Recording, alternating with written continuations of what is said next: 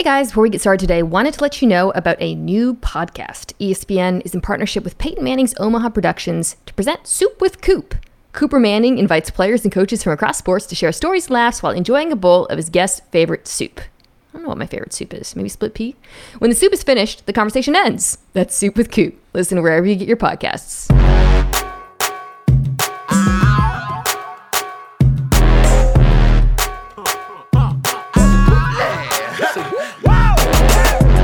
Welcome back to the Mina Kimes Show featuring Lenny, the only NFL show where one of the hosts thinks tails never fails to communicate how he's feeling. That's Lenny, whose tail's wagging right next to me, so he's in a good mood. He's probably in a good mood because we have a new guest today, a great guest, a perfect guest for an absolutely bonkers week of NFL news. Also to preview the AFC South, that was ostensibly the point of this podcast. But Nora Princiotti from The Ringer, are you exhausted? I was, Mina, before I found out that I am now sort of electronically in the presence of Lenny, which, no offense, was like 80% of the reason that I wanted to do this. And I just feel very honored to be with you, but with both of you, really. You got to bring your A game now for Lenny. Yeah, it's a lot of pressure. It's a lot of pressure, but Lenny's presence has energized me, even though that's a lie. I am fundamentally exhausted. Okay, so like I said, we're going to talk about the AFC South. I'm really excited to talk about the AFC South. Me too. But the last 48 hours in the NFL have just been insanity, and I want to start by talking. So I thought we would come on and talk about the Deshaun Watson suspension, but then Tuesday morning, we're taping right, by the way, on Tuesday afternoon, which will be relevant when we talk about the Deshaun Watson suspension. The NFL comes down with another bombshell that may or may not be tied to the Deshaun Watson suspension and appeal process. So the big news of today is that the Miami Dolphins will have to forfeit their first-round draft pick in 2023, their third-rounder in 2024, and Stephen Ross, their owner, is being suspended through October 17th. They have to pay a small fine. This is all because the league found that the team tampered, essentially, with Tom Brady. They didn't just tamper with him. They tampered with him for several years. Now, Nora, I'm sure you know Ben Volin in Boston. He reported this story in April, and nobody really paid attention. We kind of talked about it a little bit, but it was after the Brady retirement and then unretirement. So he reported that, actually Brady was intending to go to the Dolphins as a player coach, as a workaround, and then eventually become their quarterback, and it all blew up with the Flores stuff. And it was to me, I was like, oh my God. And, he also reported, I believe that they wanted Sean Payton to be the coach. Right. Which is part of the tampering too. So, but then it kind of goes away, and now, boom, the NFL says all of this happened. There's a part about Brian Flores too that I want to get to in a minute, but what was your reaction to what they actually punished the Dolphins for? Well, so it is, I found Roger Goodell's statement in terms of describing, how unprecedented the level of inappropriate conduct in their conversations and just the level of tampering was. I found that striking just because Roger doesn't typically use that type of strong language in directing it at an owner. So that felt notable. I have gone back and forth in the last couple of hours over how much I can really get myself riled up about tampering, because you've been to the combine, I've been to the combine. Now, something happening over the course of a week in Indiana is a little bit different than this years long,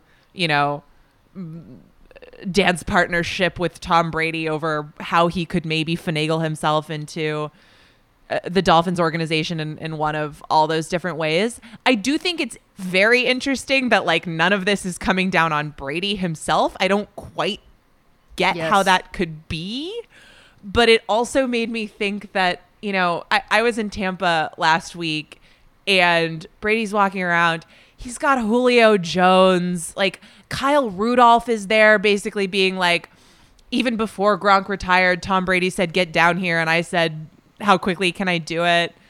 And he's just he has sort of gone God mode. He just wants to do everything. He wants to control everything. He's mad with power.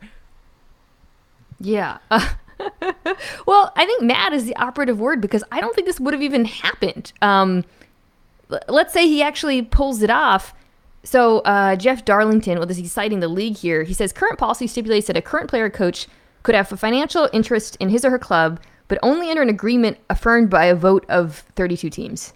Like, we think the rest of the NFL would have been okay with that? No! It seems a little bit unlikely and far-fetched. I have to say, I also don't, like, this doesn't get my hackles up from a morality standpoint. I don't really care. I do think it is interesting that Brady did not get punished for it. I do wonder if that's a little bit of ball don't lie with all the stuff that Brady's been dealt with for the NFL. But we'll get to the Flores stuff in a second. The one thing, Nora, and you with your background reporting the Patriots perhaps can speak to this. I found it striking that it went back to 2019, which of course was when he was on the Patriots. And the fact that this was even a thing back then, I feel like probably speaks to the level of dissatisfaction, which was widely reported on or speculated on at the time, but that Brady was pretty unhappy with how the team was treating him at the end of his tenure there. Yeah, I mean, I think in that regard, it actually makes a lot of sense to me, frankly, because I think he was just sort of dreaming of where could I go that would be different from this. I don't want to be non-specific here because the information is important, but Bruce Beal, who is not Stephen Ross, but who is the other, I think, limited partner there, who had a lot of communication with Brady, he has like serious Boston ties. I don't know if he lives there full time or if he's just super involved in Boston organizations, but he's like in the mix in New England, so I can sort of see how that would happen.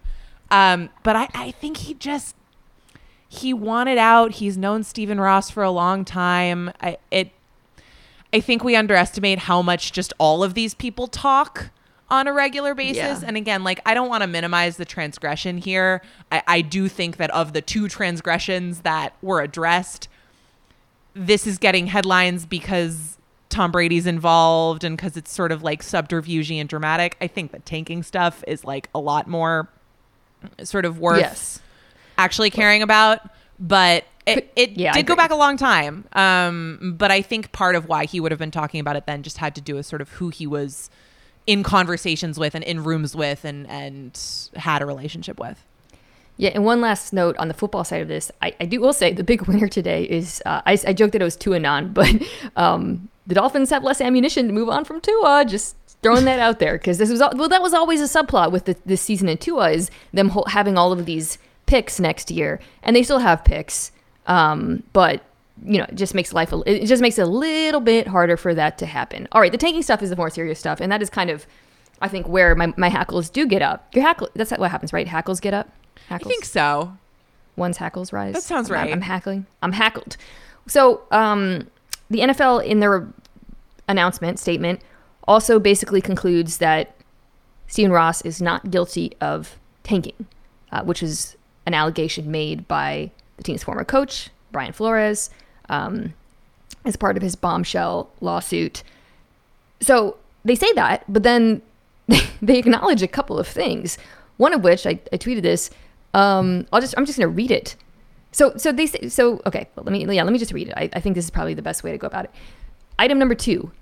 On a number of occasions during the 2019 season, Mr. Ross, the owner Stephen Ross, expressed his belief that the Dolphins' position in the upcoming 2020 draft should take priority over the team's win-loss record. These comments were made most frequently to team president and CEO Tom Garfinkel, but are also made to general manager Chris Greer, SVP Brandon Shore, and coach Flores. Nora, how is that not him saying we want to lose? What? Am I crazy? No, there's no other reading of those statements. And it seems like they go on to essentially say like, oh, Brian Flores had a spine and didn't act on it, and therefore Stephen Ross is not going to be punished for actively leading a tank job. So basically, he's not guilty of tanking because the coach he employed who was suing him was too moral to stop his plan of tanking, which is what he accused him of. It seems very circular. They do also note that the $100,000, report or Flores' allegation that Ross offered to pay him $100,000 for each game lost was a joke. So I think that's how you get out of everything now, is just say, hey, I was kidding. Just kind of say things in a jokey way. Peak lols. I guess this bothers me because, you know, I think the league wants it. Well, certainly the Dolphins want this to be taken away. There's no truth to what Brian Flores said. Stephen Ross put out a very aggressive statement saying he's cleared of all of that. And that's just not true in my reading. So, yeah, I mean, I don't really know how else to take that. The question is just like, is this completely over? It kind of seems like it is. It just seems like that's the punishment and now it's done. The thing that's striking to me in that is that the NFL historically, like the thing that gets them hankled. What did we decide on that? More than anything else. Gets hackled? Yeah. Well, they get heckled by me. Well, before they get hackled, their hackles get up more than in any other situation when the competitive integrity of the league gets called into question.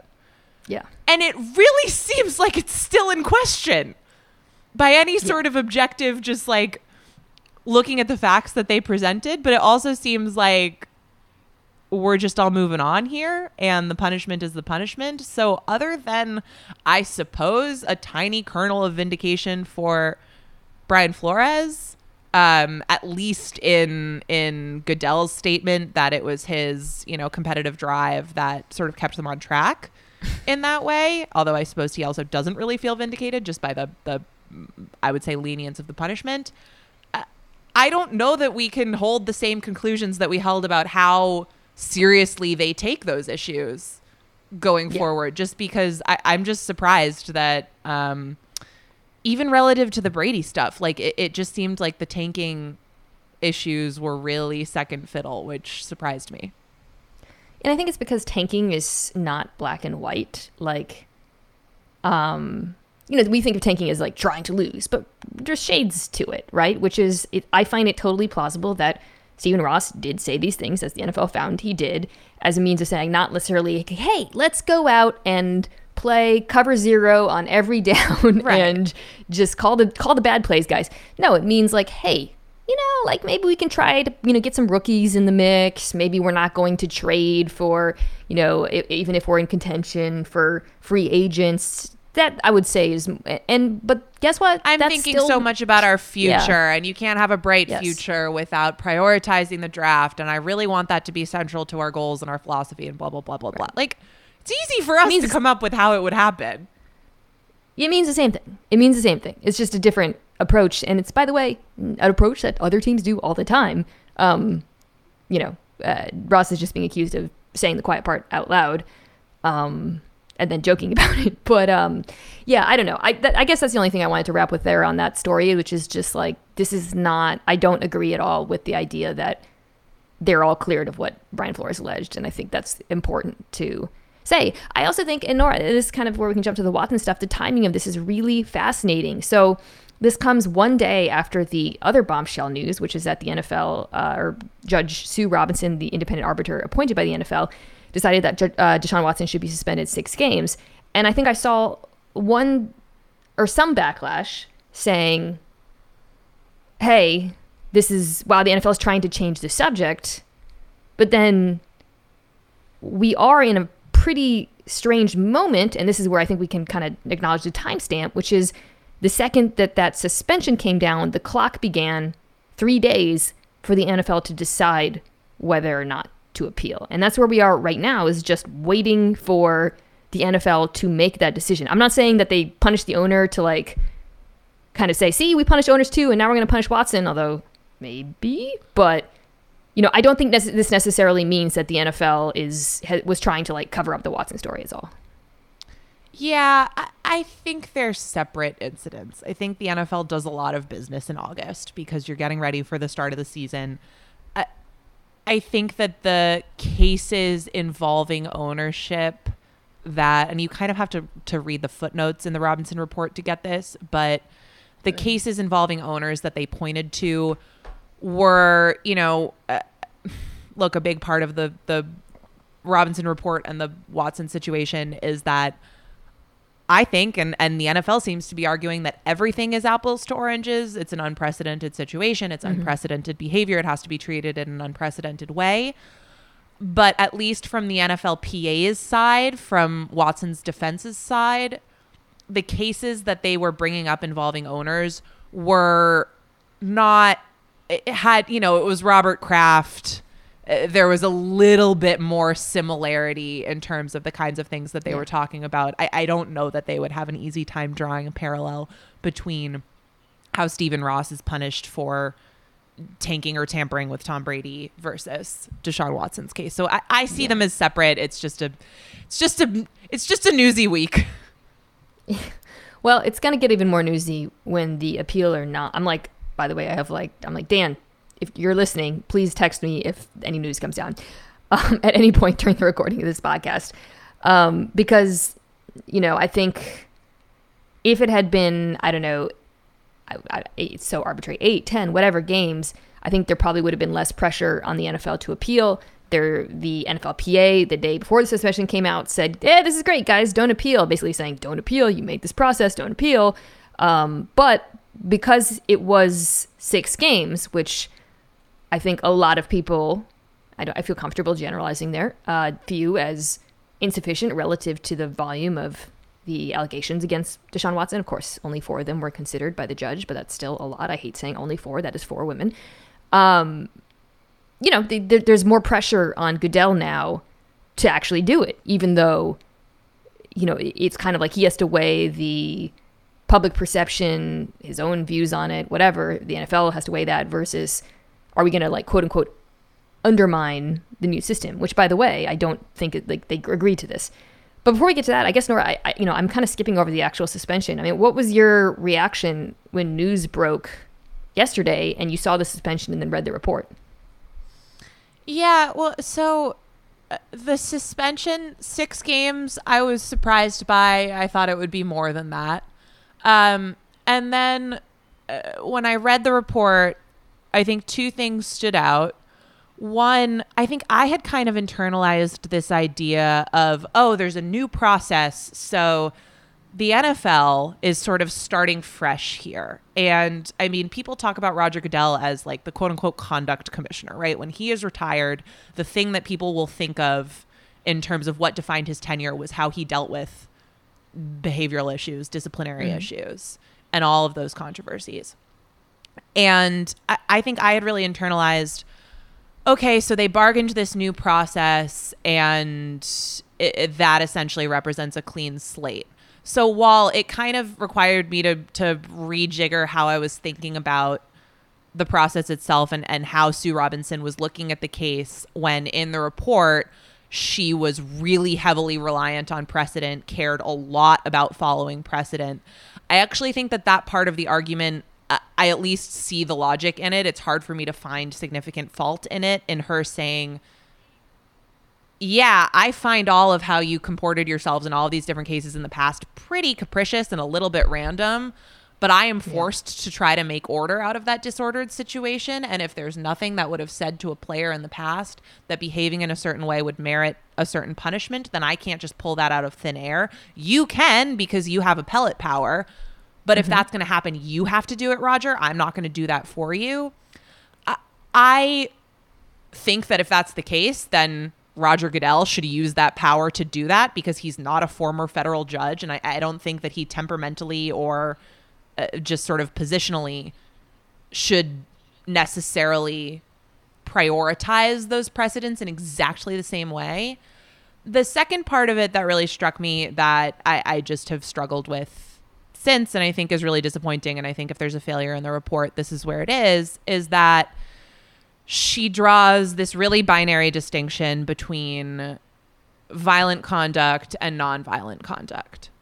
And because there is wording in the revision to the personal conduct policy that took place after the Ray Rice scandal, that the language where a minimum 6-game suspension is invoked involves violence, or I think it's like sexual assault against someone incapable of giving consent.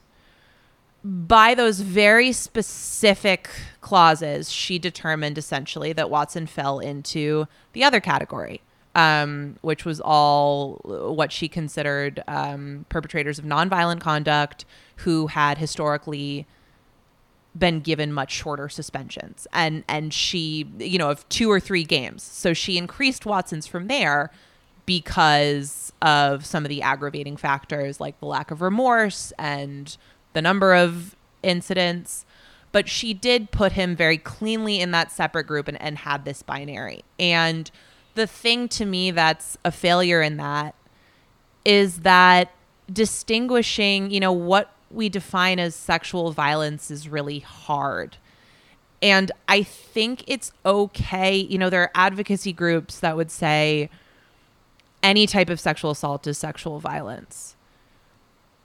Through what I looked up, most organizations like RAINN that would say that would define that as a non-legal term, because it is true that there are a lot of laws on the books where a violent crime or a violent act involves physical harm. And I think sometimes, we want to be able to make a distinction if someone is really violently physically harmed, just for the sake of clarity. Like it's we need to use specific language to understand what happens in life in any sort of situation. But if that's going to be such a clear binary choice, which is how it was presented in the Robinson report, then I think there absolutely needs to be some understanding shown of the idea of sexual coercion or how power imbalances function to, additionally victimize the more vulnerable people and the victims in these situations. And I think that was completely missing from the report. I would like to be really optimistic here and say that the counter argument that if you read the Robinson report clearly, the NFL was making the counter argument that Watson's case should not fall into any pre-established category. I would love to think that there's some better understanding of those concepts that's informing that position and that argument.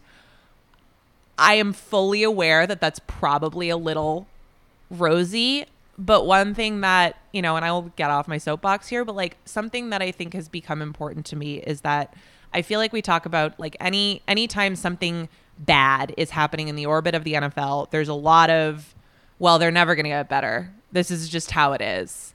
They're going to make $1 billion gajillion and it's all going to be the same forever. And I really don't want to do that here. I want to at least, open the Overton window to a place where they could try to get better through this opportunity. I'm not saying I think it will happen, but I want to acknowledge that it's a possibility. No, it is. I mean, she kind of teed up Roger Goodell to do that. So if you read the report, she basically agrees with all of the NFL's allegations. Totally. Right? I mean, and sorry, I'm interrupting, but even though she only looked at 4 women, there were no evidentiary issues. She felt they met the burden of proof in every single allegation that they brought. The 5th one was, didn't want to be interviewed, which is basically, it wasn't like this does not meet our credibility standard. So the findings section of this report, she basically just says in summary that Watson did engage in unwanted sexual contact. He knew it was unwanted. He endangered the safety and well-being of others. The NFL met the burden of proof in a civil standard for demonstrating sexual assault took place. She calls his behavior predatory, so much so that she says going forward, he has to only work with in-house massage therapists, which I hope there's safeguards in place there too as well. But then, as you said, she basically cites precedent in coming down with the 6 games, which you can say, well, precedent is not arbitrary at all. But then to your point, I find her interpretation of sexual violence or nonviolence to be arbitrary. I do. Right. And I think you could just stop people on the street and say, hey, this person found that this guy touched people with his penis involuntarily. Is that not sexual violence? I think most people would disagree, frankly. And like you, I read a lot of different definitions from different nonprofits, and I found this very puzzling. So the idea that this is all precedent and it's written down and inscribed, and of course you had to come down that way. I don't feel that way. I don't think that's true.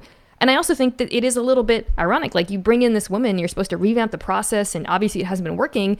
And essentially, she just leans on the system that you guys said wasn't working. So that's, I understand why she did it. She's a judge, whatever. I'm just saying that was something I found puzzling. But then we get to the Roger Goodell of it all, and that's kind of what we're waiting for now. Okay, so here's the 6 games. This woman agreed with you, but she leaned on precedent and this interpretation.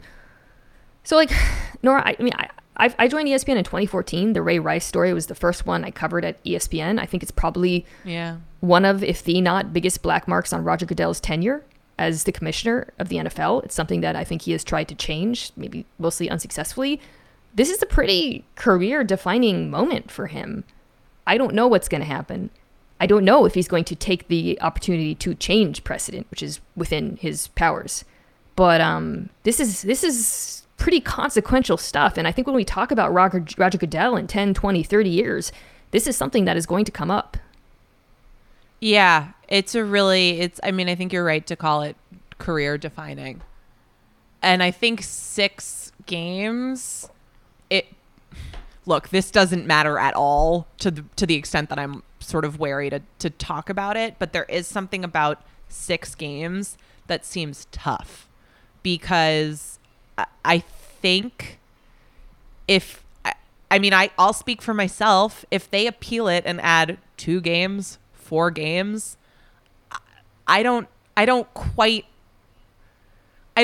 know what that says. I don't find satisfaction in that conclusion. That does not answer the questions about, okay, and I don't mean to be sort of pearl clutching here, but like, there are little kids that are going to watch that team and eventually learn about the quarterback. And what does it say if someone who the league asserts, believes, and according to Sue Robinson has done these things? Like, what does it say when that guy walks back onto the field in week 6, week 8, whatever? The length is ultimately arbitrary no matter what. I think there's something about that year-long recommendation that the NFL made in the first place that's sort of satisfying, or like at least feels meaningful in some way. But the other side of it is that going from 6 to indefinite suspension of at least a year, like, that is a big leap. And I'm pretty reluctant to buy into the argument that, like, oh my God, Roger can't undermine the independent arbitrator, because they wrote the process to allow him to undermine the independent arbitrator if he would like. So I it's hard for me to see that as a huge deal, but it's not completely insignificant. And so, yeah, I think it's a big moment for him.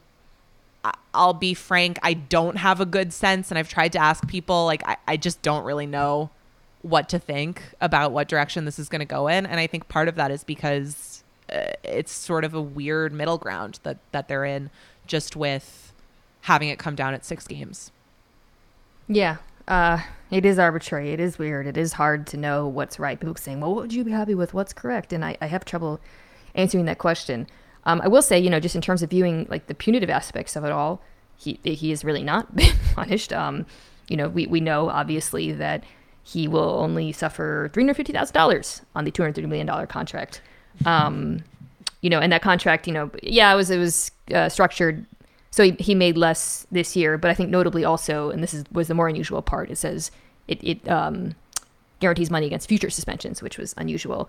I thought the other thing that's worth noting is people say, well, he was suspended last year. No, he wasn't. He just didn't want to play and made money. It's just, who knows what would have happened if he did want to play, but that's not a suspension. So, all right, we'll see. I mean, by the time you listen to this, the news could come out. I have no idea what it would be. Absolutely zero idea. I had no idea what the suspension would be.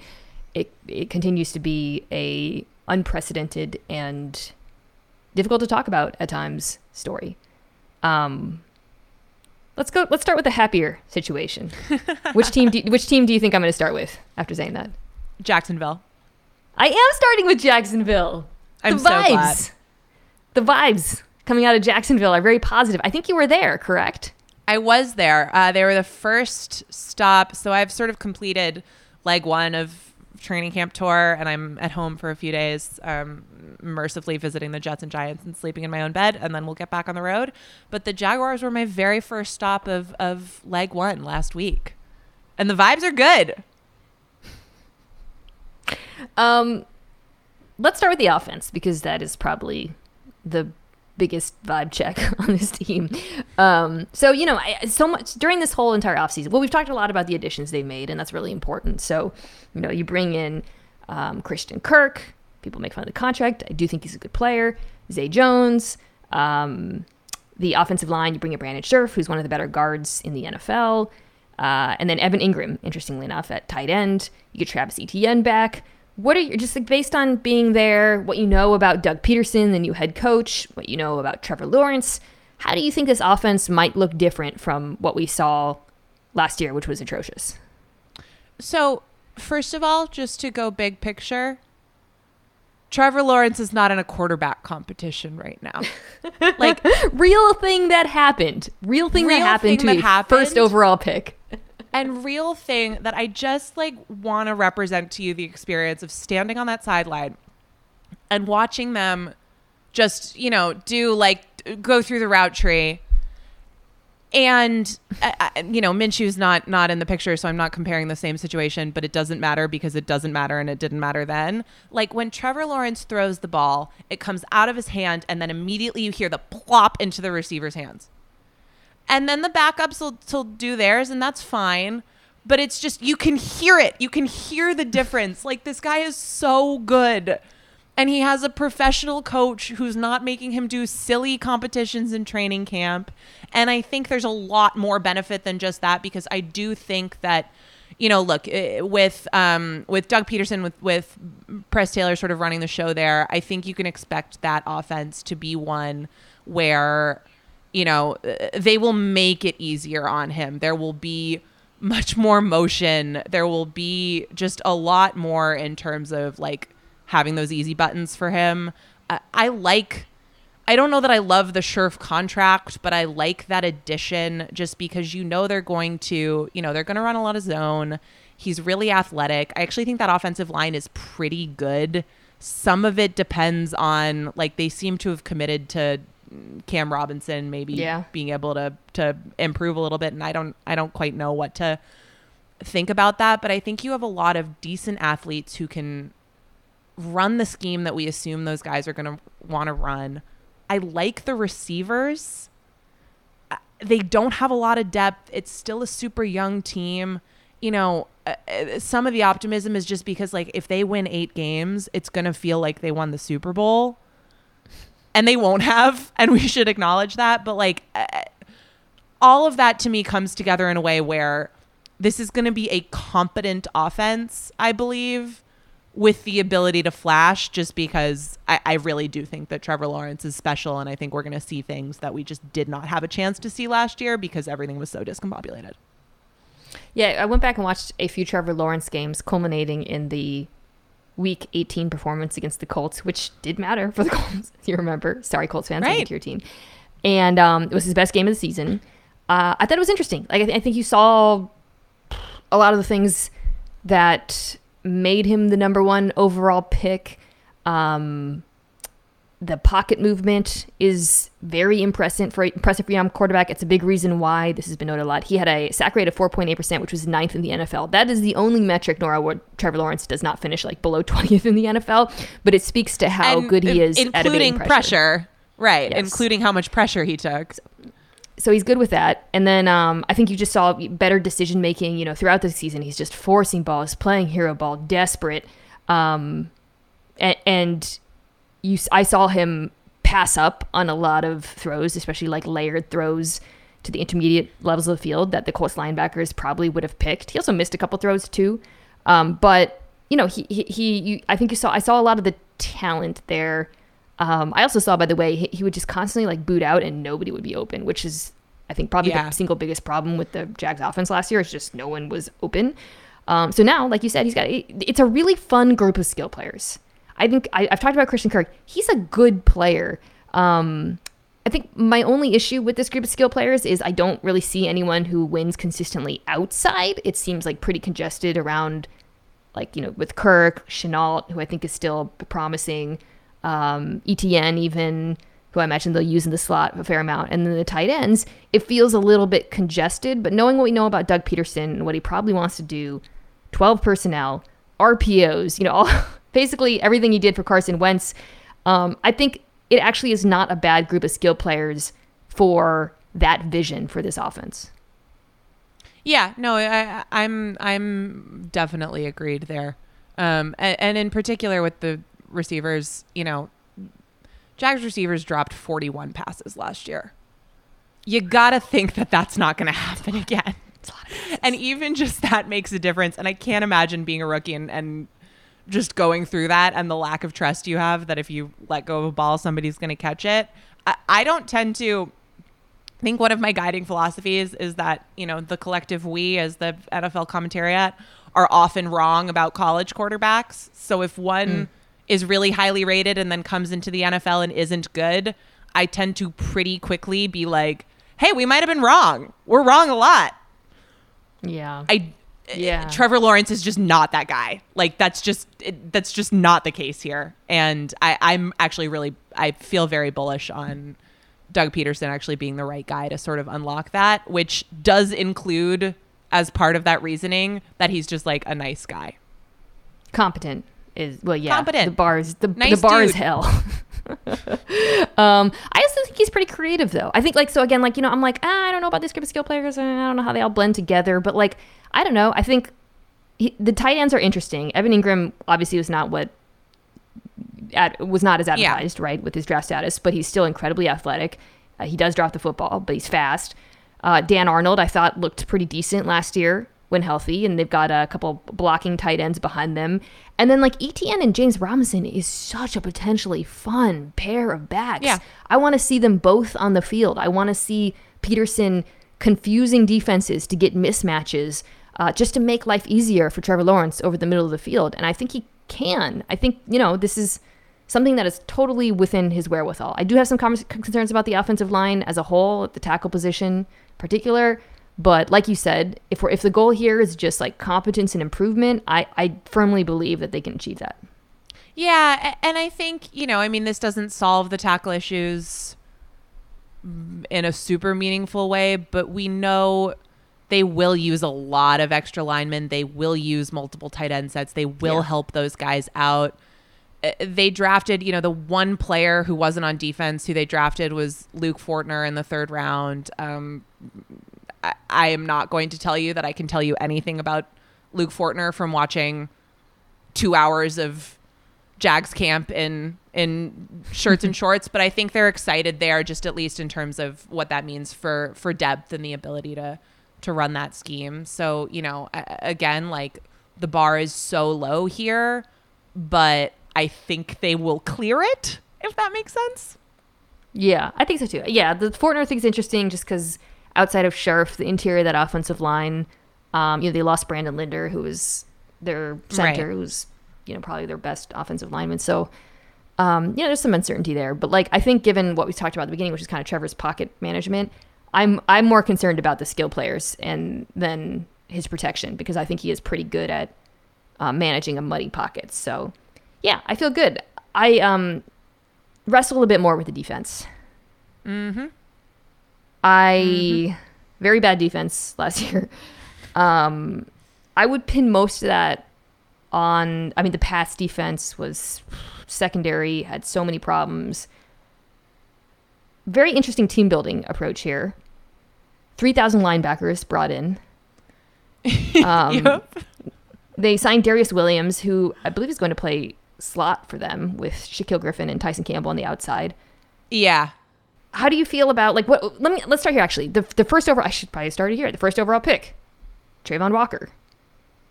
What do you think?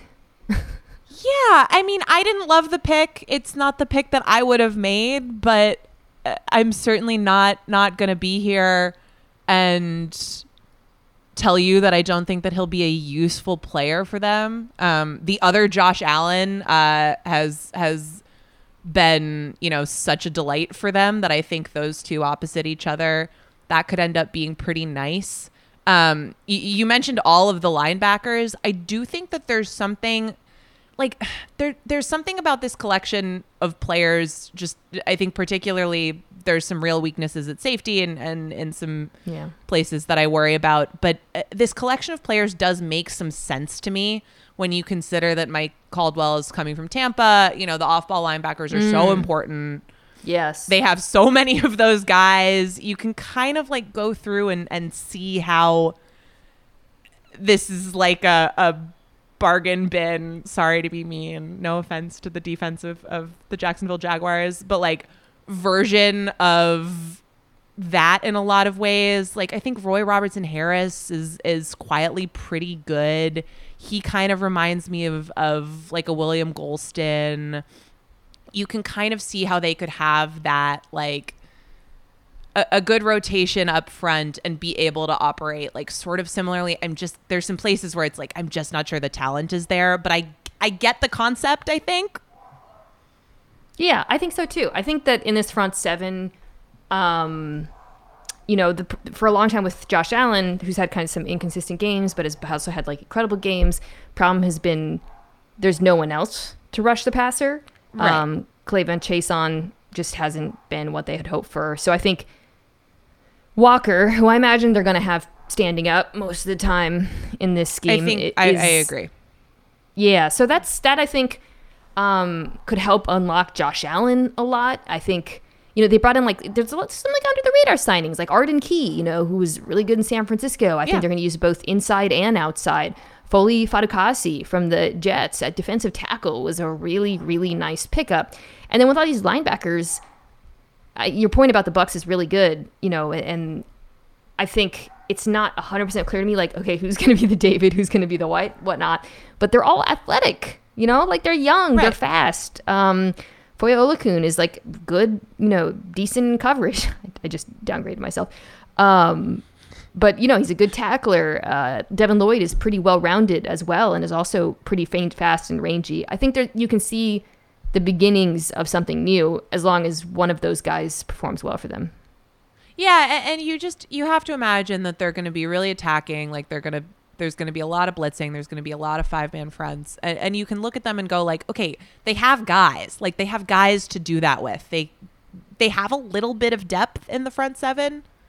Yeah. And so schematically, I think there are nice fits. There are certainly question marks, right? Like, even Lloyd, right? Like, you never know. So I don't want to say that I'm selling them super high in this way on just like pure talent, but there are pieces, and I think they match the scheme pretty nicely. Yeah, I think that there's a lot less depth in the back end. You talked about the safety, duo. So Andre Cisco was like in Urban Meyer's doghouse last year as a rookie. His playtime is finally increasing. There was, oh my God, yes. Urban said it was increasing and he didn't play or something, it was not, right? It was like some kind of narrator. It was not increasing. Jesus. Well, anyways, I liked him at Syracuse. Real ball hawk. I think it's a little unclear who you want to play next to him between Andrew Wingard and Rashawn Jenkins. And my expectations for the defense are not great, but I think if Walker, Lloyd, or Cisco, if like two of those guys look like core pieces, you're feeling pretty good as a Jags fan. Yeah, I think that's right. I think the safeties are scary. Like, Cisco jokes aside, those guys were liabilities. Like Jenkins and Wingard were liabilities in coverage last season and just did not tackle well. Again, I think Cisco's going to play a lot, probably in Wingard's place. But I think you're still left with certainly questions there in general. And then also just like if somebody gets hurt, it starts to get pretty thin. I will say, a lot of Tyson Campbell hype in that building right now. Really? Yeah, a lot of Tyson Campbell hype. And he played pretty well towards, I think, the end of last season. He had some moments, but, like, Doug Peterson is very, very excited about him. Very excited. Like, I sort of can't express how excited. Yeah, I think, especially if the scheme is a little bit less Baltimore-y, a little bit less aggressive and a little bit less man. I think that if they can protect these cornerbacks a little bit more, I think you could definitely see them take a leap forward. Take a leap forward. That is the theme of the 2021 Jaguars. Take a step back. Is that the theme of the Tennessee Titans? Yeah, that unfortunately makes a lot of sense. Where are we with this team? Where are we with the Titans? I mean, sort of, this is the first year where I'm willing to just be like, all right, they have somehow managed, they're 13-4 in one-score games over the last 2 years, right? Like, this is a team that has just, like, exceeded logical expectations for them so consistently that it's almost hard to be like, well, it ends now, but I do think it kind of ends now. I think like they're very old. They were fifth in snap weighted age last year, particularly on offense. I think, I'm not the first person to say this, but like they deserve some credit for seeming to be self-aware in terms of how they approached the offseason and trying to make room for some younger players to get some experience going forward. But I think this is going to be the year when they take a step back. I do not think that there is a repeat performance as the number one seed in the AFC coming. Yeah, right. This was the team that I guess like not the opposite of an analytics darling for a while. To your point, where like the underlying metrics were like they're not that good, but then they would win a lot. Which, by the way, I think speaks to the coaching, Mike Vrabel, when you're outperforming that way, and obviously battling tons of injuries as well. But to your point, they decided not to extend Ryan Tannehill and Derrick Henry, and then they traded A.J. Brown. All of that sent a message, which is we are not all in on this season, right? We're not trying to clear cap space. We're going to go younger at wide receiver. I don't like that they did that. Not the Tannehill and Henry stuff. I still would have kept A.J. Brown personally, tried to find a way, especially knowing what they offered him, which was a real lowball offer, I believe. Yeah. They were for like $20 million a year or something. I like Treylon Burks. I think the likelihood that he becomes A.J. Brown is not great. But, it's not totally illogical when, like you say, when you look at it in whole. That said, they're not going to suck this year. Like, this is still a good team. I like Ryan Tannehill is coming off of a down year, punctuated, of course, by a pretty atrocious playoff performance. So people have a bad taste in their mouth. But he wasn't terrible. It was, he struggled when pressured. He threw a lot more picks last year than previous years in Tennessee, and I think that was a big problem. Obviously, again, that was a big problem at the end. But I think he's still a decent, certainly above average quarterback. I loved the Robert Woods trade. Bringing him in, I thought was excellent. Fits really well with what they do on offense. Which is, a lot of play action. Obviously, it's very run-centric. Robert Woods is an amazing blocker. And then Ryan Tannehill working sort of the middle part of the field. I don't really know what to expect from Derrick Henry, though, at this point. And I think that is kind of just going to determine where this offense goes. Yeah, completely. I'm glad you said that because, we could go through the list and there's spots like right tackle that is an open competition. You sort of wonder where that's going, and it could potentially be a problem. I think this offense is essentially going to go as Derrick Henry goes, and this is, Derrick Henry is the microcosm of, of Tennessee sort of winning the analytics fraud award every year, I guess is what we would have to call it. But like, he was averaging 27 carries per game before he got hurt last year, which is already probably unsustainable. And again, like people have been saying that what Derrick Henry does is unsustainable for a long time, and he has proven them and me wrong many times. All of you nerds, Derrick Henry has defied you. Stuffed in a locker. However, from inside the locker, I'm going to bang on the door of the locker and say that man, he had a Jones fracture in his foot. He was not great in the playoff game when he came back. He was already less efficient in 2021 than 2022, but was facing more stacked boxes. So it's a little like it's sort of hard to parse that. But I am inside the locker saying I think this is, if I had to guess, I would say this is it, and this is where Derrick Henry's efficiency does take a sort of meaningful dive. And if that happens, I do think that this offense has serious problems just because they run through him. And I don't think, while I like a lot of the other skill guys, I don't think that they have a group that can, cover up for that. Well, I am outside the locker where Derrick Henry is on my dynasty team in my league with Danny Kelly and Nate Tice. And I disagree with you, nerd. Ouch. Who knows? Maybe getting a little less swear for the tear will help him this season. I think also probably better run blocking might help. So you would need, Taylor Lewan to return to form a little bit. You talked about the competition on the right side.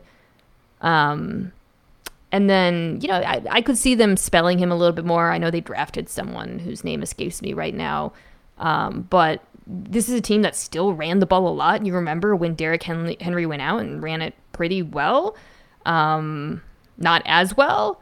So I don't think there's any reason to believe that philosophy is going to change regardless of how much they do or don't use him. But I think like the ceiling of this team is obviously a lot higher if he is healthy and well and running well. Titans fans, I really like your defense. I'm excited about this defense. Same. I think they could be really good. Same. Okay, good. I'm glad you feel that way. I think that is, to me, if this team is going to get back in the playoffs, I think the defense is going to be right. So, I mean, just starting with the front, we talked about our last memory of Derrick Henry being him collapsing. Our last memory is of this defense stuffing Joe Burrow into another locker, just absolutely obliterating the Bengals. Granted, the Bengals offensive line. But It's a unit that like really came together, I think, as the year went along. You saw Jeffrey Simmons emerge as a total superstar. I thought Danico Autry was fantastic for them. Bud Dupree was coming off an injury, so there's reason to believe he'll be better this year. And then, of course, Harold Landry had the career year that got him paid. Nora, what's not to like about this group? Yeah, very little. I'm super high on them as well. I think in particular as Shane Bowen got more responsibility last year, he did really, really well with it. Some of it did, like we'll talk about the back end and just particularly what that safety group can give them, but they started using a lot more too high, running a lot less man. It was sort of like, more Fangio, less Belichick kind of. And right, I which think was the identity of this team for a while. Right. I mean, this is New England South, so yeah. Right. And I think that was really effective, and there's no reason to think that doesn't continue this season. The pass rush, like one of the reasons that happened, I guess the second reason other than I think by using a lot more too high, he kind of just unlocked the skills of the guys on the back end. But we've been asking for off seasons for years, like, when are the Titans going to get a pass rush? And I think a lot of those changes were really what helped them sort of unlock that. And yeah, I mean, you can, you hope that stays consistent. You would imagine they get more than 6 games out of Bud Dupree, and that maybe there's something there. The one big question mark is the cornerbacks, because, the safeties are fantastic. The corners have a lot of questions. But in general, I think they'd started to do really good things toward the end of last year, and I think there's very little reason why they can't sustain it. Yeah, second least lowest rate of blitzing in the NFL, but the 10th highest pressure rate, which I think speaks to, again, those improvements with that front. That's Were they nice. calling them like the law firm at some point? With Yeah. Don't sleep on Autry, man. Autry, he was fantastic at points last season. So the back end is kind of the question mark. They're really young. I think that's just kind of this is probably the youngest cornerback group in the league. So we know that the safety group duo of Kevin Byard and Amani Hooker are very good.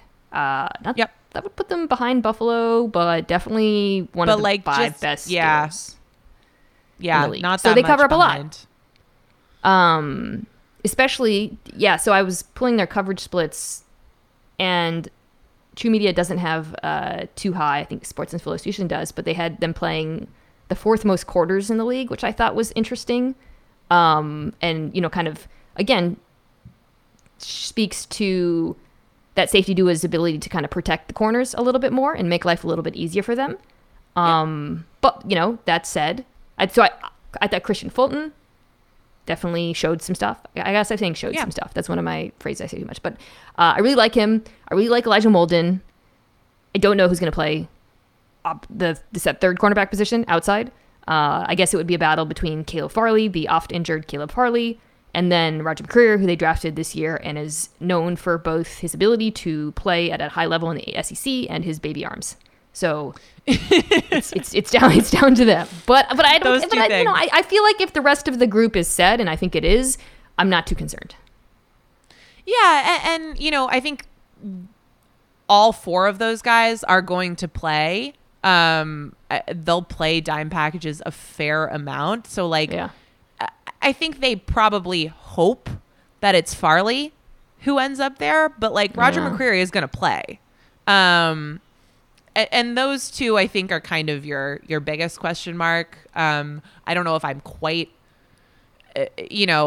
Molden is pretty steady in the slot.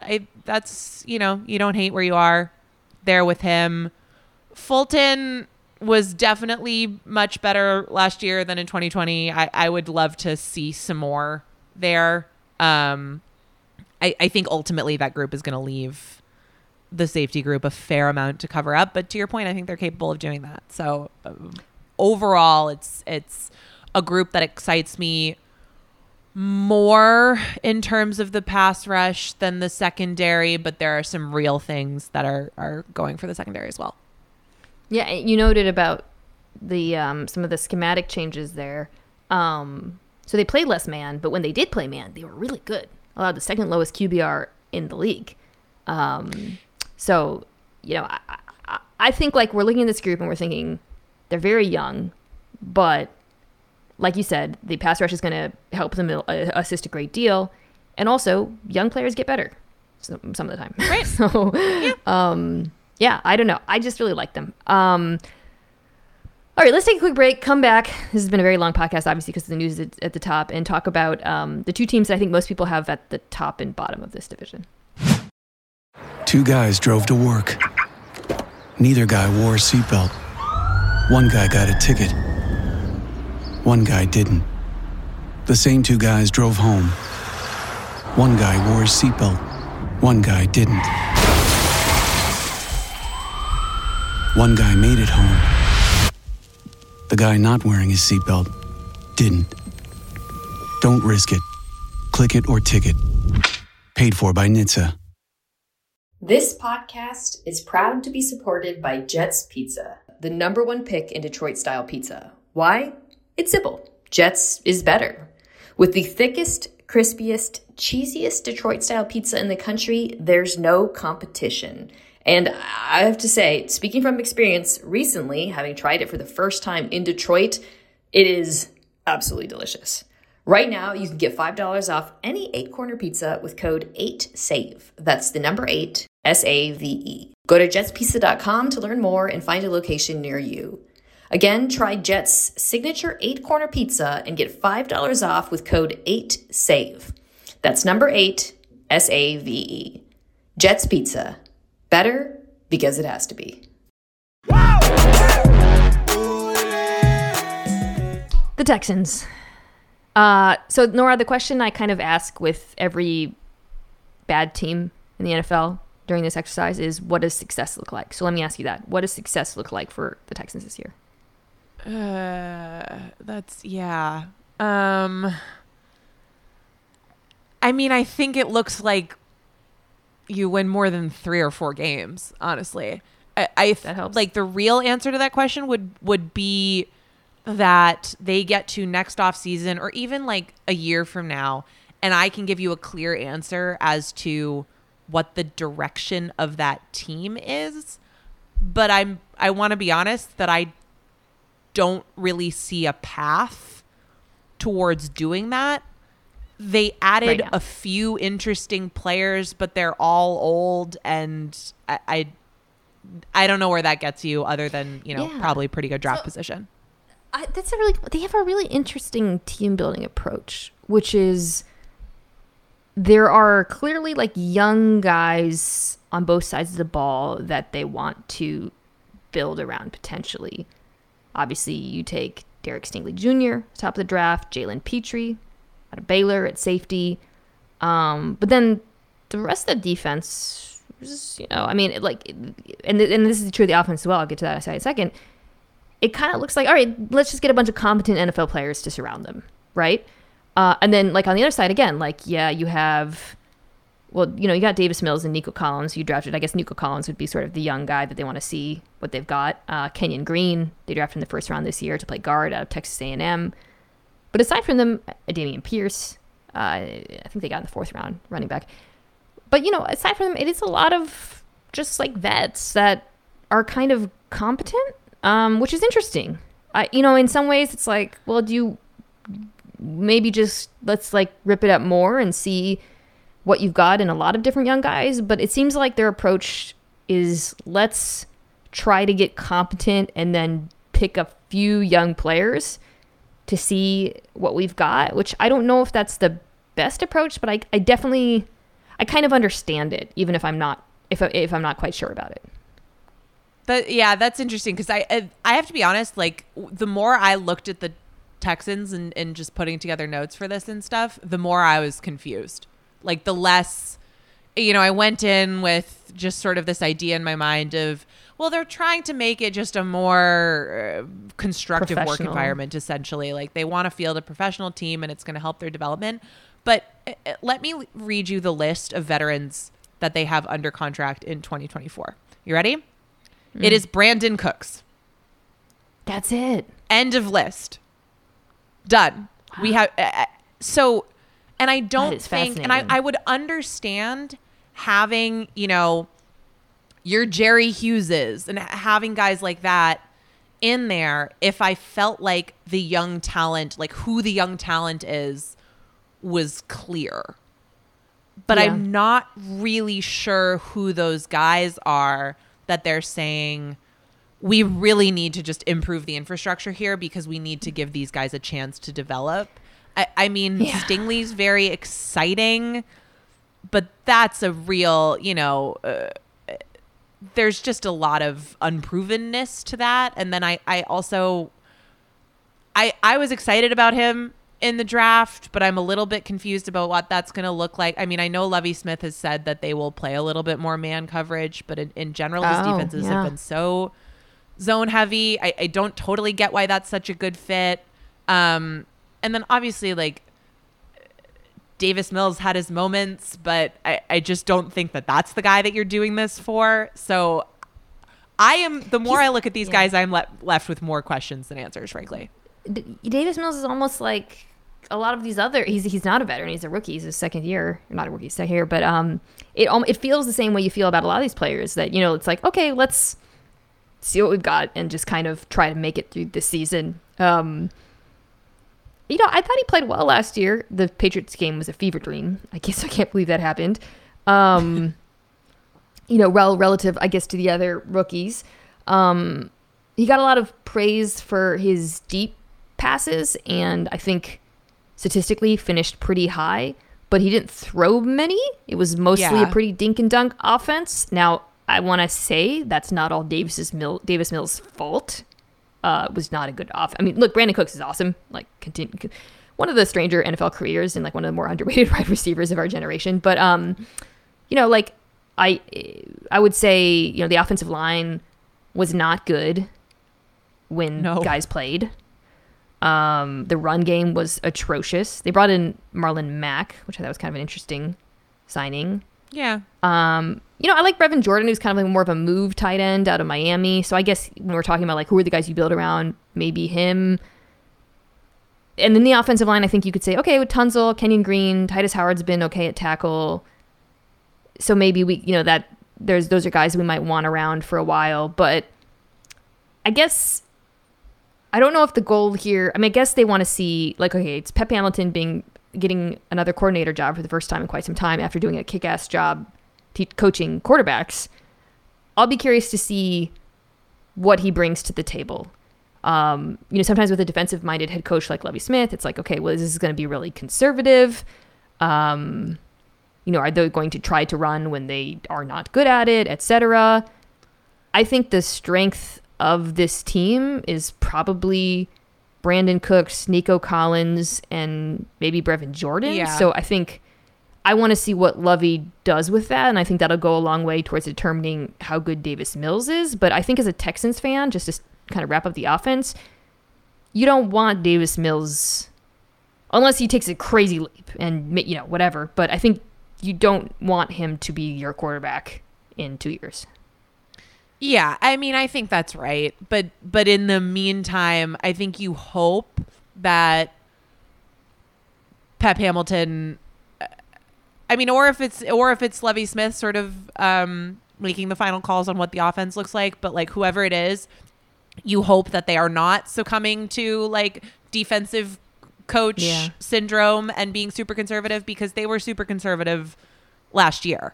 that there are like, if you want to target some areas for them to grow, they had the 12th highest run rate on early downs despite league worst rushing DVOA on first downs and 31st ranked rushing DVOA on second downs last year. So like there's free money for you. Don't do that and it'll be better. Hopefully Kenyon Green, who, was seen as a very good run blocking guard, can help in that respect, shoring up the right side, the left side of the line next to Tunsil. But yeah, I think, free Davis Mills, let him air the thing out. Maybe he fails, but maybe he doesn't. And like maybe you get him outside the pocket a little bit too. Like there are a little bit more boot action might be good. There are schematic things where I feel like you could take, I don't know if they're meaningful steps forward or if it's just like any positive improvement is good. You can sort of hear the disillusionment in my voice that I'm just not sure where any of this is really going to get them. But like there's room to do good things there. And I think maybe he will do that. Yeah. I mean, I don't disagrry at all with their decision to stick with him rather than going after a quarterback this year. We're just kind of talking about like this season and what success looks like. And by the way, I skipped over a bunch of defensive players. Like I just got the depth chart up. Like Jonathan Greenard was obviously maybe their best defensive player last year.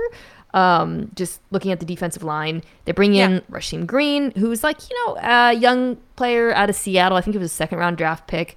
And I think kind of got better as seasons went by. And I think at one point he was Seattle's sack leader. So Jerry Hughes is ageless, and you can count on him for 5.5 sacks or whatever he brings to the table.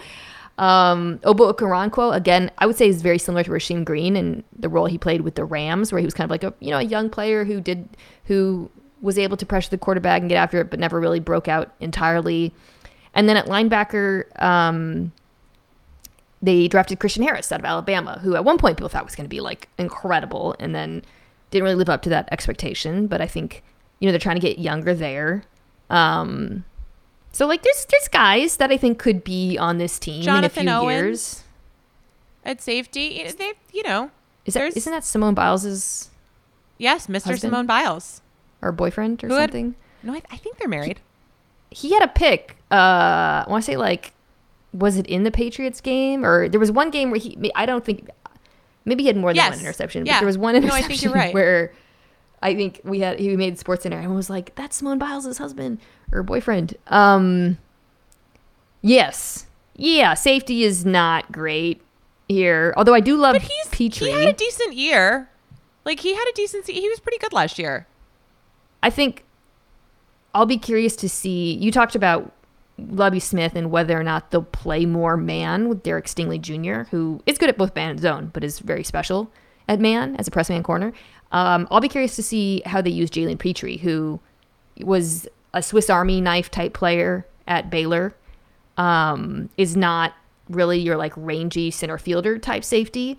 But so like you think Lovie, you think too high, Tampa 2 rather. It doesn't, I think you want him in the box a fair amount. So I'll be curious to see whether or not, like how Lovie Smith deploys him as well. There's a lot of pressure on Lovie. Like, you've got some interesting young players. Let's see what you do with them. I'll just, Yeah. Yeah, let's go with that. I'm like, I think if you walk away feeling good about Petrie, Stingley Jr., one of the pass rushers, that's success. And then Kenyon Green. Okay. And I guess we skipped over Nico Collins. I think he was injured a lot last year, but if you feel good about him too, you feel good as a Texans fan. You just want like 6 players that you're like, this is our future. Okay, that's the Texans. Do you have the Colts winning the division? Yes.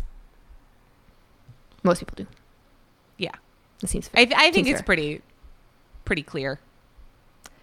Not a perfect team. Some issues. Notably, well, let's start on the offense. Cool. I love the Matt Ryan trade. I have been on the record saying he is not washed. I'm post clips of him climbing the pocket. I love exploding. Now he links up with Frank Reich. The Colts offensive line is not perfect, to my point. I don't quite know who's playing left tackle. I'm guessing it's not Bernard Raymond yet. It's probably Matt Pryor. Yep. But yeah. Matt Ryan is coming from the gates of hell. So I think relatively it's going to be great. I also think he's going to make the offensive line look a lot better because Totally he gets rid agree. of the ball, unlike Carson Wentz. Yeah, I think, I mean, so his on-target percentage throwing to Falcons receivers last season. And, you know, it's Matt Ryan's on-target percentage, but who he's throwing to still matters. Like, that's the trouble with football statistics. Everything is codependent. It was 78%. Carson Wentz's in this offense was 72. I think you take that. I think I would, there are probably more flowery statements that I would make about what kind of upgrade it is for them to go to Matt Ryan here, but like it will be a clear improvement. And I totally agree with you that I think he will help this offensive line, which obviously has some real talent and a very good history with a lot of the guys in this group, but has sort of been like creeping down. I feel pretty good about most things on this offense other than wide receiver depth is sort of the one thing where it's like behind Michael Pittman, Zach Pascal's gone, T.Y. Hilton isn't signed. They don't have Jack Doyle anymore. So it's sort of like You Alex really need Pierce Paris Campbell to be and healthy. Paris Campbell. You need him to stay healthy and Yeah. be just like really good in the slot because there's very little else there. And that is the thing that like stops me from being really, really hyped up about this offense. And it's important for Matt Ryan. We know what a Matt Ryan offense is going to look like with Frank Reich, right? Like he's going to be a point guard. They're going to use a lot of play action. He's going to throw in that intermediate middle area of the field, which is sort of where he makes his bread and butter. And I could see Michael Pittman Jr. thriving there. Alec Pierce is kind of big speedster. Matt Ryan can also, by the way, he's not great at throwing it deep anymore, but he can deliver at times. But yeah, it's just, it feels like they have like it's like a lot of maybe twos, and I'm not sure Michael Pittman Jr. is a one. But that might not matter because they have the best running back in football, who we should probably acknowledge right now, Jonathan Taylor. And a crazy good running group. Did you know that they had Philip Lindsay on this team? Did I miss that? Yes, but I had the exact same reaction. Like, damn. And Naheem Hines, who's great. What a great group of running backs. Really, really good. And, again, like the line is not all it used to be cracked up to be. I don't know if I needed to say both used to be and cracked up to be, but whatever. It's done now. They can still block. Like they're still okay. This is not a deficiency. So I think you can expect that to be a pretty, like, that's a strength. That's a clear strength. Yeah. And that's good. I'm a little less optimistic about the defense, but I have gone back and forth a few times. So I want to talk about it with you as we kind of wrap this team up in the division. They bring in Gus Bradley. Yeah. And that is... I'm very excited to hear I want to hear your take on this so badly. I have a lot of... We might have similar feelings, but a lot of my feelings are Gus Bradley oriented. I've lived that experience. He is the last defensive coach to use the Pete Carroll system, including Pete Carroll, who has embraced the Fangio system. Which we know from watching the Raiders last year, where he was the coordinator. Ton of cover three, more cover three than anyone in the NFL. Very little blitzing, right? Now with the Raiders, that succeeded at times because he had a very good four-man rush with Max Crosby and Yannick Ngakoue. It did not succeed at times, however, because the secondary was bad. In that system, you also have to have good cornerbacks. And Patrick Mahomes lit them on fire literally every time they played. So now you go to Indianapolis, which before with Matt Eberflus had that cover two centric system. And it wasn't like wildly different though, by the way. And it's a different group of players. You have up front, Kwity Paye, Grover Stewart, DeForest Buckner, also Yannick Ngakoue. And in the back, Julian Blackmon and I guess either Rodney McLeod or is Kari Willis potentially going to play. And then Stephon Gilmore, who they bring in. Or it's Nick Cross, who they drafted. Oh, the Maryland kid. Okay, Yeah. Kenny Moore, who they bring in, who's a very good slot corner, and then I guess maybe Isaiah Rodgers or the guy from the Raiders. And then at linebacker, you have Darius Leonard, who's still dealing with some kind of weird injury stuff, and Bobby Okereke. I see it could work. Like, if Kwity Paye is not Max Crosby, but the Raiders didn't have DeForest Buckner, right? So who eats up so many double teams that there are opportunities. If Unique Ngakoue plays that speed rusher on the outside, which is, again, what that 4-3 under front looks like, Kwity Paye, you could see having a lot of one-on-ones. I see it. I just am a Buckner, little bit those worried. two kind of power rushers. I think that's a nice compliment, actually. I think that element I like. I just worry a little bit about the secondary. They have kind of good players, though. I don't know. As I was saying all their names, most of the positions are pretty set. Maybe second safety and second corner are issues, but I don't think Stephon Gilmore have any problems in that cover 3 centric defense. I don't know. I guess it's less the personnel and more like, are we really doing this still in 2022? Even if your players are good, they're still going to get ripped up because offenses have gotten so good at attacking this kind of defense that you would like to see some change, especially with the players at his disposal. Yeah, that's sort of exactly my feeling, is that I'm just not sure that cover 3 defensive style really works that well anymore. It's not something that I don't totally get the logic of sort of choosing to adopt it, but that's happened. That's the world that we're dealing in. And I think if you start to look at it, the pieces do kind of fit together. Leonard's that rangy linebacker. I do think that Steph Gilmore, can take away a side of the field pretty well. He's not I don't think he's going to have his absolute best season for them, and but he's still a good player. I thought he proved that last year. And I think that pass rush group is going to be able to get a decent amount of pressure without blitzing a lot. And those are kind of the key ingredients for that, right? Yeah. The other thing we should note is the division, which we've just been talking about, is a division that is going to try to run the football a lot. So they're not in it'll be suck when they play the AFC West, but they're not in the AFC West. So this, scheme actually kind of works for their opponents.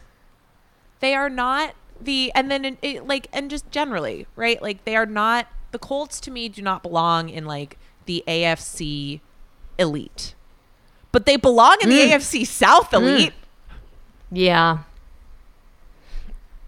I think for them to be in the AFC elite, Michael Pittman Jr., two things happen. Michael Pittman Jr. has to break out, which is possible. Yep. And then I think Kwity Paye has to break out. So that then where you've got that 4-man rush, that's just ferocious. Possible. I also think that with this deep, yeah. I think that's right. I also think that Gilmore would be the most likely person to do it. Gilmore or another corner would have to have not the best season ever, but a really good year. Yeah. I think Colts, at least one of those guys has to be playing pretty darn well. The Colts had the second most, or probably third most interceptions in football last year, and their opponents dropped the most passes. That's usually not good for the future because those things tend to regress, but the personnel, the players have changed. Gilmore, I liked Rock Ya-Sin, but Gilmore I think will be, he can probably add to that interception total a little bit. They get the football a lot because Darius Leonard is very good at stealing the football from people. Yeah. And I do believe in this. There's a systematic approach to doing that there too, which is, and part of it is because they've played a decent amount of zone, so you can have eyes on the football pretty easily. But there is something to be said for the fact that they have prioritized that in every practice. And, some of the staff has changed, obviously, but like that's just been such a big thing there is really practicing to try to, and I know it's usually fluky, but to be a really interception oriented defense is something that I know they've made a real point of doing for years now, and I think to some extent that does matter. Yeah, and some of these stats again are about the opponent, right? Like when I said their opponents had the most drop passes. Well, we just talked about the Jaguars at the beginning of this, so that probably right. Is why.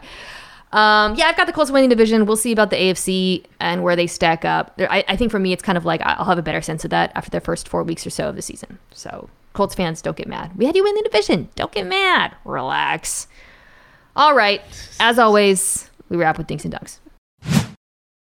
And now it's time for Dinks and Dunks. I'm getting paid for this, right? 5 questions for our guest, 4 from me, 1 from Lenny. Nora, are you ready? I'm so ready. I'm so excited.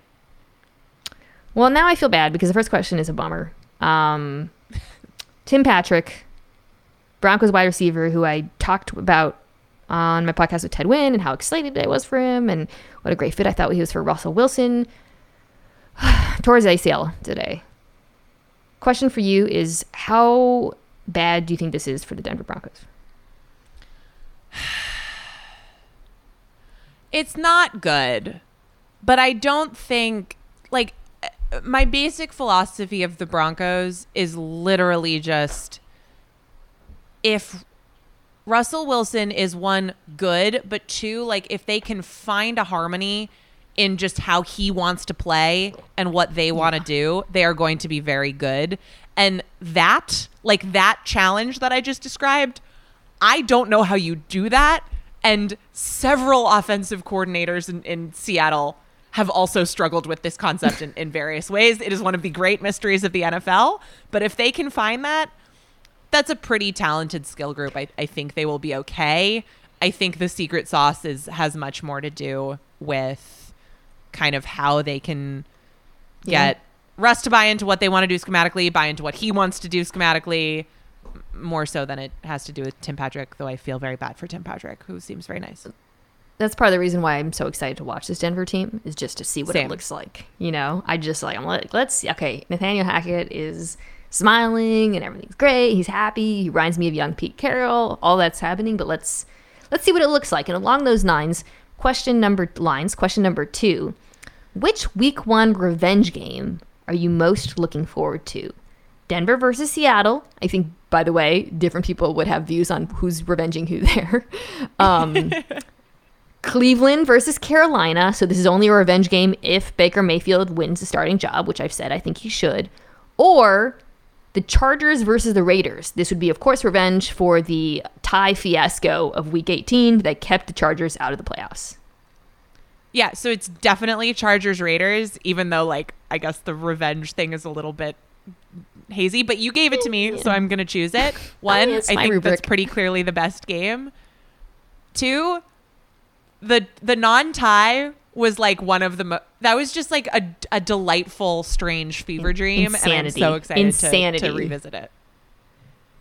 I'm excited to see it. If are they going to go for it in this game? Just oh my god. There's just so many opportunities for jokes, and that is what I live for. I also like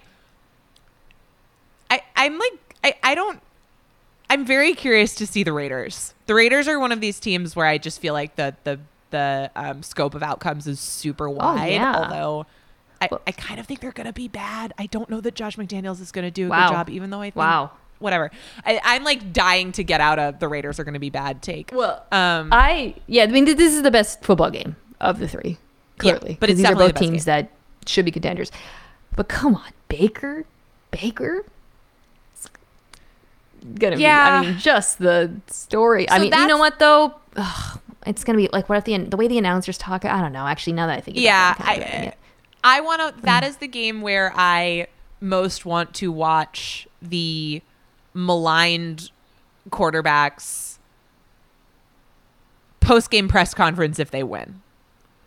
The game itself is a little bit less exciting to me for a variety of reasons.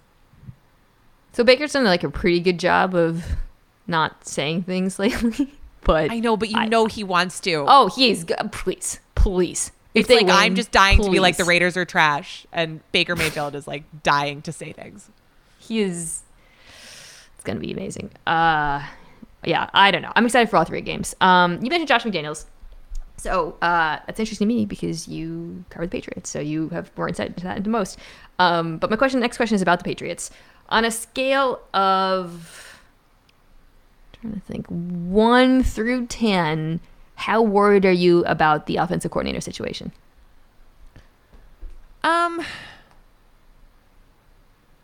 I think probably like a 6, but to break that down, it's because I think as long as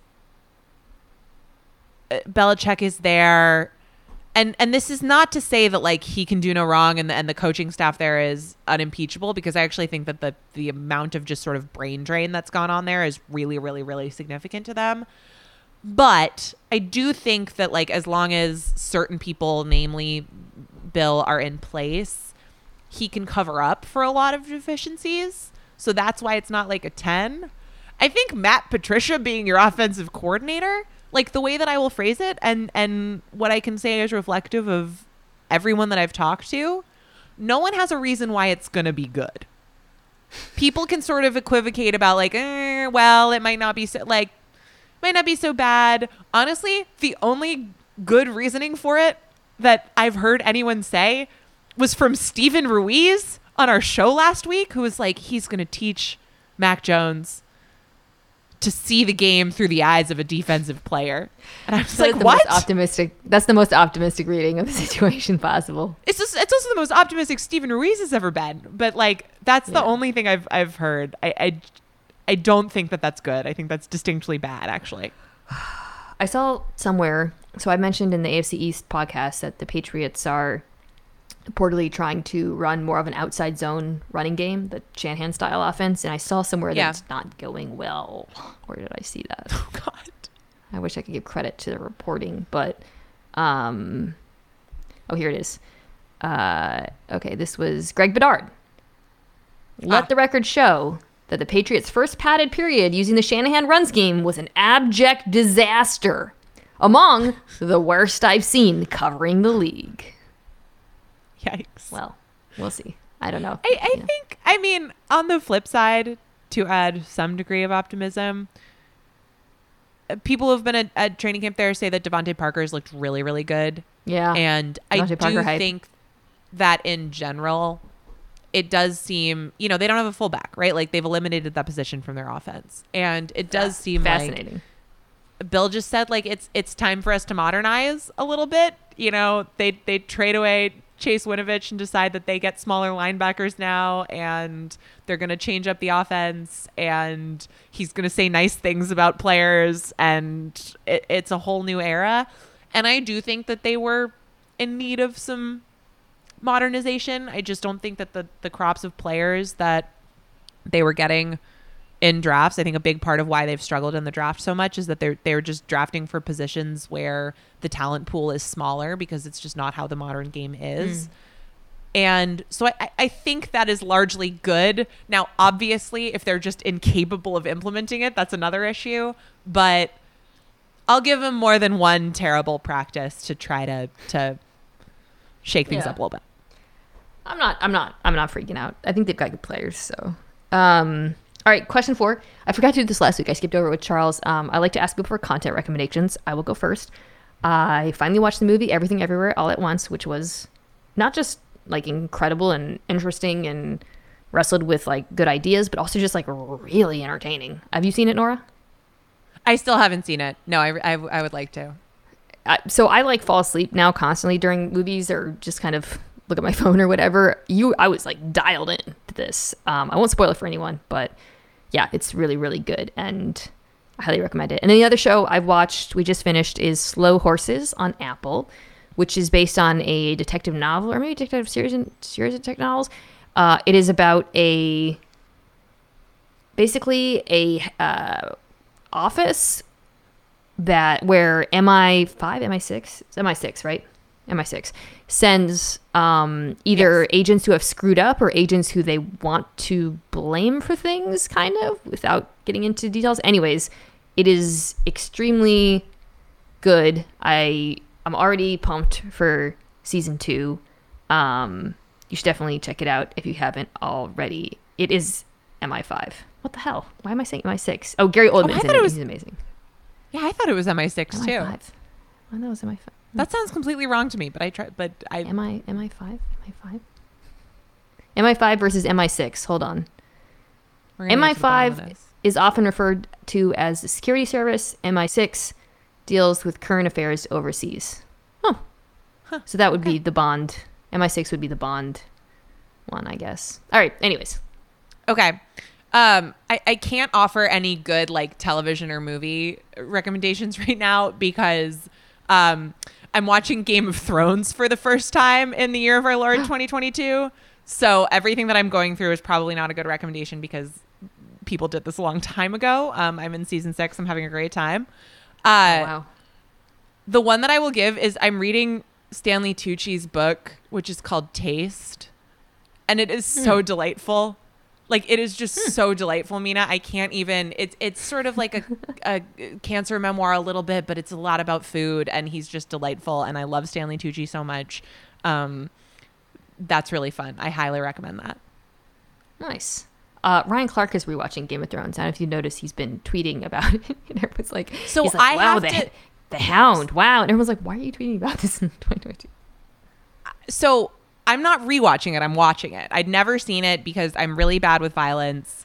And I convinced my boyfriend to essentially like screen episodes for me and like tell me when not to look, and we mute the TV, and it's a whole thing. But it's really fun to be a part of the zeitgeist, but I try to like not see anything because I've actually managed, and I shouldn't say this because now people are going to spoil it for me, but like I've stayed pretty spoiler free. But I've had to, it's actually been really healthy because I'm just like, I can't go on the internet. I can't do it because we have to make our way through Game of Thrones, and this is my only opportunity to get there. It's how you avoid TV spoilers, is wait 5 years to watch something and you're good.